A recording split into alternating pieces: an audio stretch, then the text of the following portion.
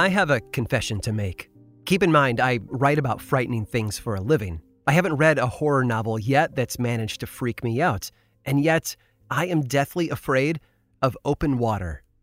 There, I said it. I hate being on boats. I'm not even sure why, to be honest. I just am. Perhaps it's the idea that thousands of feet of cold darkness wait right beneath my feet. Maybe it's the mystery of it all, of what creatures, known and unknown, might be waiting for me, just beyond the reach of what little sunlight passes through the surface of the waves. Now, I live near the coast, and I've been on boats before, so my fear comes from experience. But it's not the cold, deep darkness beneath the ship that worries me the most. No, what really makes my skin crawl is the thought that, at any moment, the ship could sink. Maybe we can blame movies like Titanic or the Poseidon Adventure for showing us how horrific a shipwreck can be, but there are far more true stories of tragedy at sea than there are fictional ones. And it's in these real-life experiences, these maritime disasters that dot the map of history like an ocean full of macabre buoys, that we come face to face with the real dangers that await us in open water. The ocean takes much from us. But in rare moments, scattered across the pages of history, we've heard darker stories. Stories of ships that come back, of sailors returned from the dead, and of loved ones who never stop searching for land. Sometimes our greatest fears refuse to stay beneath the waves. I'm Aaron Mahnke, and this is Lore.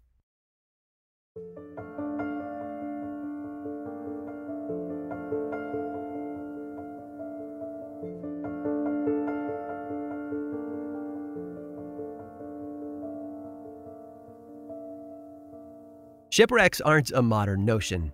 As far back as we can go, there are records of ships lost at sea. In the Odyssey by Homer, one of the oldest and most widely read stories ever told, we meet Odysseus shortly before he experiences a shipwreck at the hands of Poseidon, the god of the sea. Even farther back in time, we have the Egyptian tale of the shipwrecked sailor, dating to at least the 18th century BC. The truth is, for as long as humans have been building seafaring vessels and setting sail into unknown waters, there have been shipwrecks. It's a universal motif in the literatures of the world, and that's most likely because of the raw, basic risk that a shipwreck poses to the sailors of the ships. But it's not just the personal risk. Shipwrecks have been a threat to culture itself for thousands of years. The loss of a sailing vessel could mean the end of an expedition to discover new territory, or turn the tide on a naval battle. Imagine the results if Admiral Nelson had failed his mission off the coast of Spain in 1805, or how differently Russia's history might have played out had Tsar Nicholas II's fleet actually defeated the Japanese in the Battle of Tsushima. The advancement of cultures has hinged for thousands of years, in part, on whether or not their ships could return to port safely. But in those instances where ancient cultures have faded into the background of history, it is often through their shipwrecks that we get information about who they were. Just a few years ago, an ancient Phoenician shipwreck was discovered in the Mediterranean Sea near the island of Malta.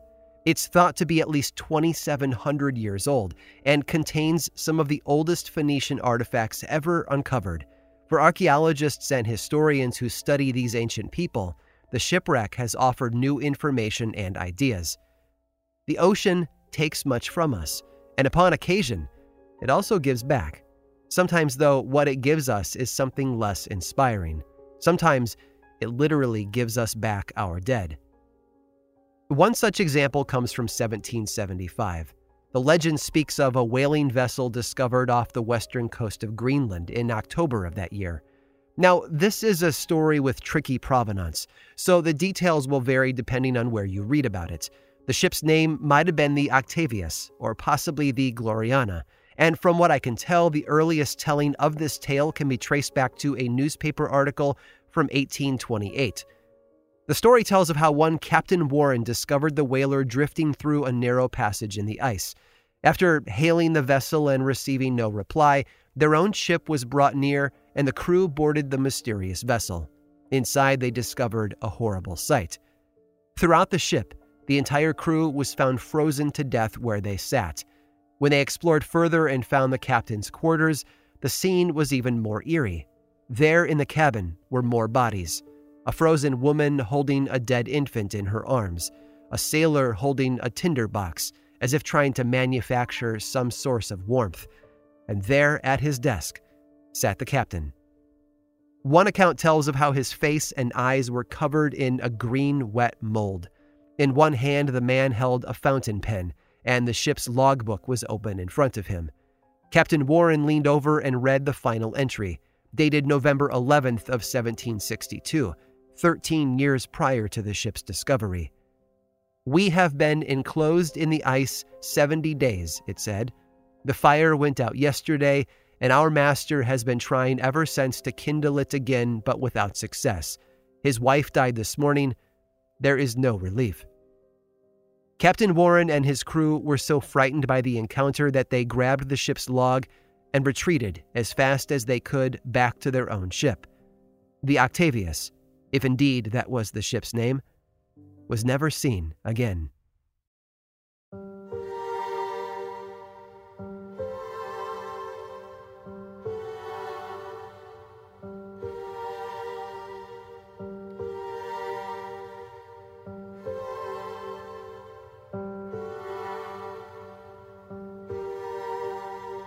The mid-1800s saw the rise of the steel industry in America. It was the beginning of an empire that would rule the economy for over a century, and like all empires, there were capitals. St. Louis, Baltimore, Buffalo, Philadelphia. All of these cities played host to some of the largest steelworks in the country. And for those that were close to the ocean, this created the opportunity for the perfect partnership, the shipyard. Steel could be manufactured and delivered locally and then used to construct the ocean-going steamers that were the lifeblood of late 19th century life. The flood of immigration through Ellis Island, for example, wouldn't have been possible without the steamers. My own family made that journey. One such steamer to roll out of Philadelphia in 1882 was the SS Valencia. It was 252 feet long and weighed in at nearly 1,600 tons. The Valencia was built before complex bulkheads and hull compartments, and it wasn't the fastest ship on the water, but it was dependable. It spent the first decade and a half running passengers between New York City and Caracas, Venezuela. In 1897, while in the waters near Guantanamo Bay in Cuba, the Valencia was attacked by a Spanish cruiser. The next year, it was sold and moved to the West Coast, where it served in the Spanish-American War as a troop ship between the U.S. and the Philippines. After the war, the Valencia was sold to a company that used the ship to sail between California and Alaska. But in 1906, it filled in for another ship that was under repair, and the ship's new route became San Francisco to Seattle. They gave the ship a checkup in January of that year, and everything checked out good. For a 24-year-old vessel, the Valencia was in perfect working order. It set sail on the 20th of January, 1906, leaving sunny California and heading north. The ship was crewed by 9 officers, 56 crew members, and played host to 108 passengers. Somewhere near Cape Mendocino, off the coast of Northern California, though, the weather turned sour. Visibility dropped, and the winds kicked up. Now, when you're a ship at night, even a slow one, losing the ability to see is a very bad thing. Typically, without visual navigation, a captain might fall back on the celestial method, using the stars in the same way sailors did centuries ago. But even that option was off the table for Captain Oscar Johnson, and so he used the only tool he had left: dead reckoning. The name alone should hint at the efficacy of the method. Using last known navigational points as a reference, Captain Johnson essentially guessed at the Valencia's current location. But guessing can be deadly. And so instead of pointing the ship at the Strait of Juan de Fuca between Vancouver Island and Washington State, he unknowingly aimed it at the island itself. Blinded by the weather and faulty guesswork, the Valencia struck a reef just 50 feet from shore near Pachina Point on the southwest side of Vancouver Island. They say the sound of the metal ripping apart on the rocks sounded like the screams of dozens of people. It came without warning, and the crew did what they could to react by immediately reversing the engines and backing off the rocks. Damage control reported the hull had been torn wide open. Water was pouring in at a rapid pace, and there was no hope of repairing the ship. It lacked the hull compartments that later ships would include for just such occasions, and the captain knew that all hope was lost. So he powered the engines again and drove the ship back onto the rocks. He wasn't trying to destroy the Valencia completely, but to ground it, hoping that it would keep the ship from sinking as rapidly. That's when all hell broke loose. Before Captain Johnson could organize an evacuation, 6 of the 7 lifeboats were lowered over the side. 3 of those flipped over on the way down, dumping out the people who were in them. 2 more capsized after hitting the water, and the 6th boat simply vanished. In the end, only 1 boat made it to safety.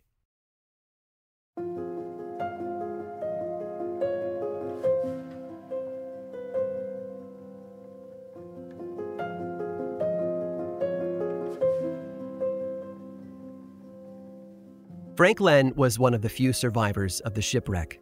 He later described the scene in all its horrific detail. Screams of women and children mingled in an awful chorus with the shrieking of the wind, the dash of rain, and the roar of the breakers. As the passengers rushed on deck, they were carried away in bunches by the huge waves that seemed as high as the ship's mastheads. The ship began to break up almost at once, and the women and children were lashed to the rigging above the reach of the sea. It was a pitiful sight to see frail women wearing only their nightdresses with bare feet on the freezing ratlines, trying to shield children in their arms from the icy wind and rain. About that same time, the last lifeboat made it safely away under the control of the ship's bosun, Officer Timothy McCarthy. According to him, the last thing he saw after leaving the ship was, and I quote, "the brave faces looking at us over the broken rail of a wreck, and the echo of a great hymn sung by the women through the fog and mist and flying spray." The situation was desperate. Attempts were made by the ship's remaining crew to fire a rescue line from the Lyle line gun into the trees at the top of the nearby cliff. If someone could reach the line and anchor it, the rest of the passengers would be saved. The first line they fired became tangled and snapped clean, but the second successfully reached the cliff above. A small group of men even managed to make it to shore, too. There were 9 of them, led by a school teacher named Frank Bunker. But when they reached the top of the cliff, they discovered the path forked to the left and the right. Bunker picked the left. Had he instead turned right, then the men would have come across that second line within minutes and possibly saved all remaining passengers. Instead, he led the men along a telegraph line path for over 2 hours before finally managing to get a message out to authorities about the accident, making a desperate plea for help. And help was sent.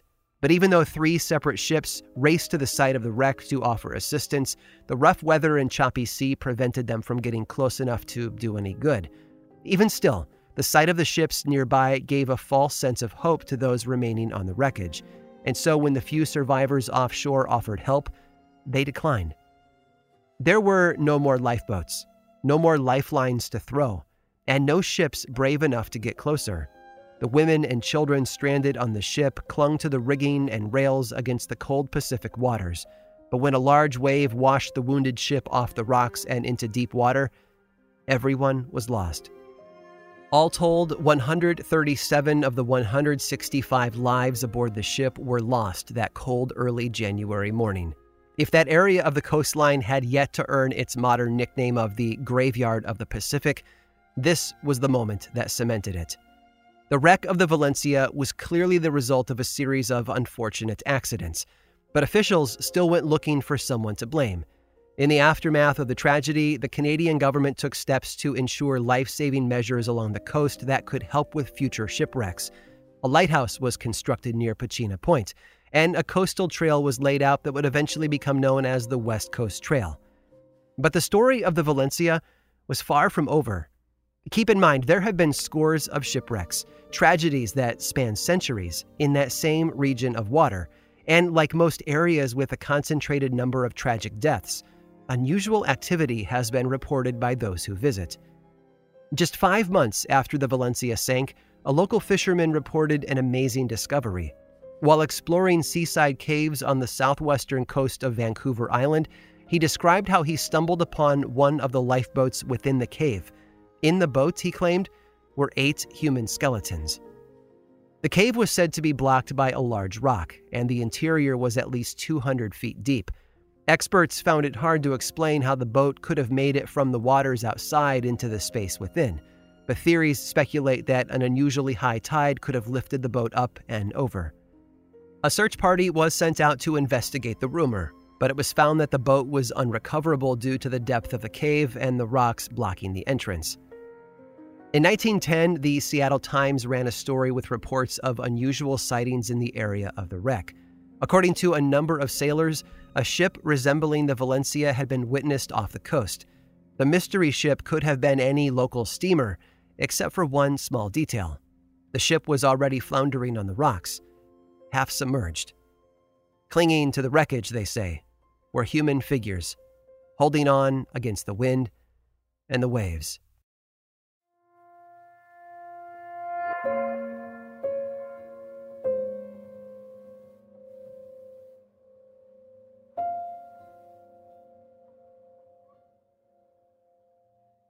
Humans have had a love affair with the ocean for thousands of years. Across those dark and mysterious waters lay all manner of possibility. New lands, new riches, new cultures to meet and trade with. Setting sail has always been something akin to the start of an adventure, whether the destination was the Northern Passage or just up the coast. But an adventure at sea always comes with risk. We understand this in our core. It makes us cautious. It turns our stomachs.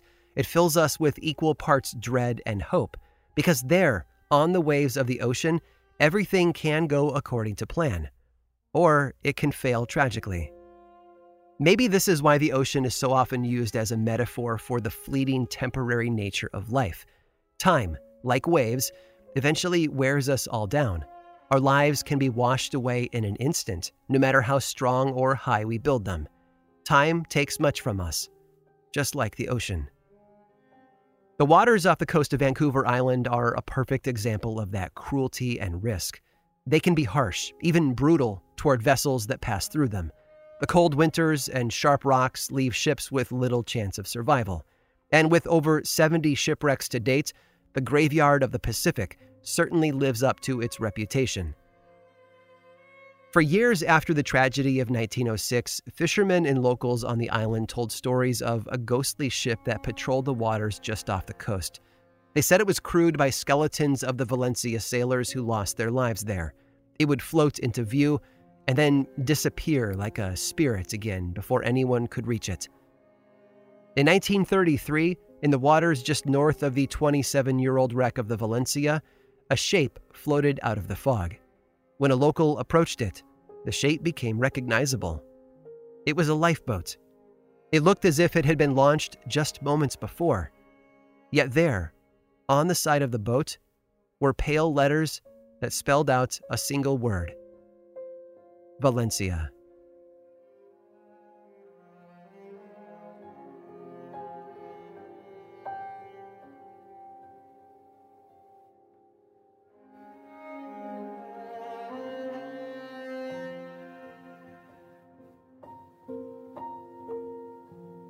As I've already said, water has a way of taking things from us. We see that truth play out in stories of tragedy at sea, but it's also present inland, wherever we find a body of water. If you stick around through this brief sponsor break, I'll share one more chilling tale of just how cruel those waves can be.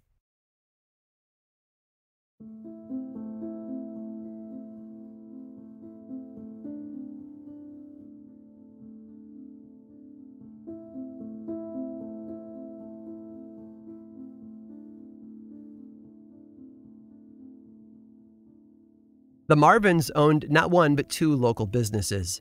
There was the farm, which sat on the edge of a small lake known to the locals as Fairfield Pond.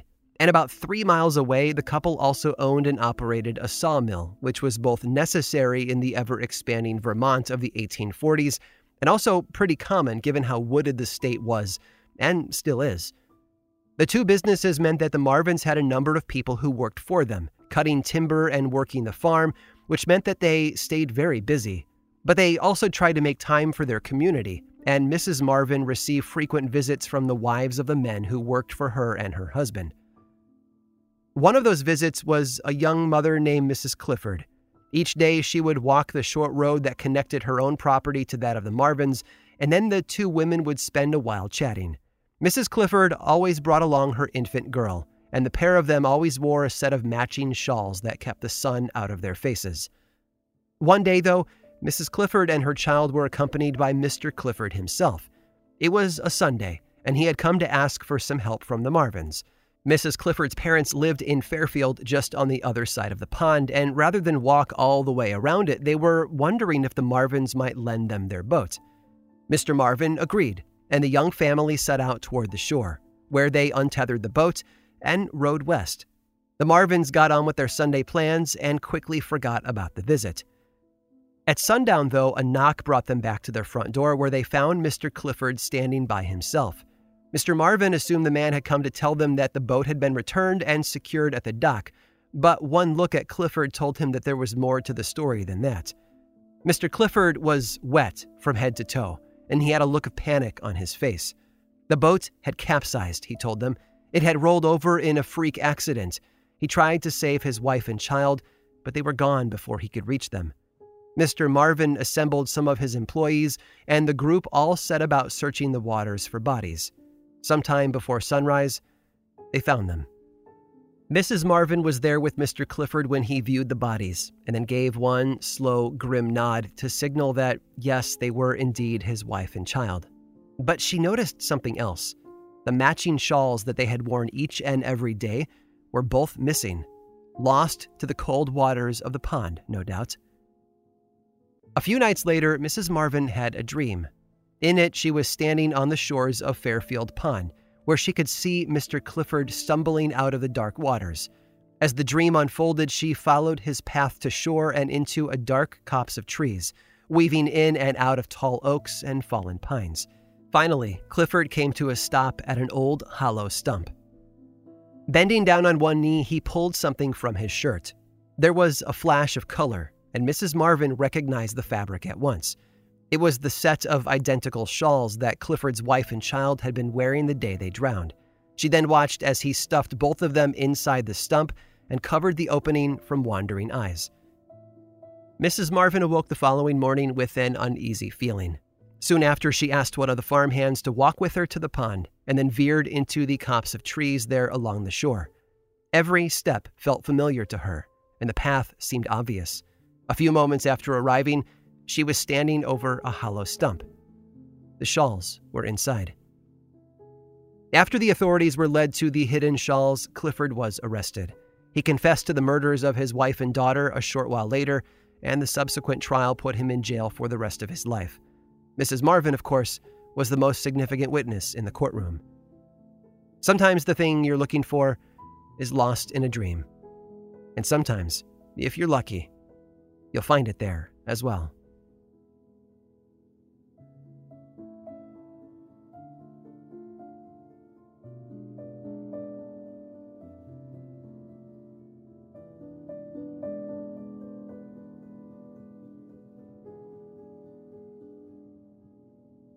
This episode of Lore was researched, written, and produced by me, Aaron Mahnke, with music by Chad Lawson. Lore is much more than just a podcast. There's a book series available in bookstores and online, and 2 seasons of the television show on Amazon Prime Video. Check them both out if you want more lore in your life. I also make and executive produce a whole bunch of other podcasts, all of which I think you'd enjoy. My production company, Grim and Mild, specializes in shows that sit at the intersection of the dark and the historical. You can learn more about all of our shows and everything else going on over in one central place, grimandmild.com. And you can also follow this show on Twitter, Facebook, and Instagram. Just search for Lore Podcast, all one word, and then click that follow button. And when you do, say hi. I like it when people say hi. And as always, thanks for listening.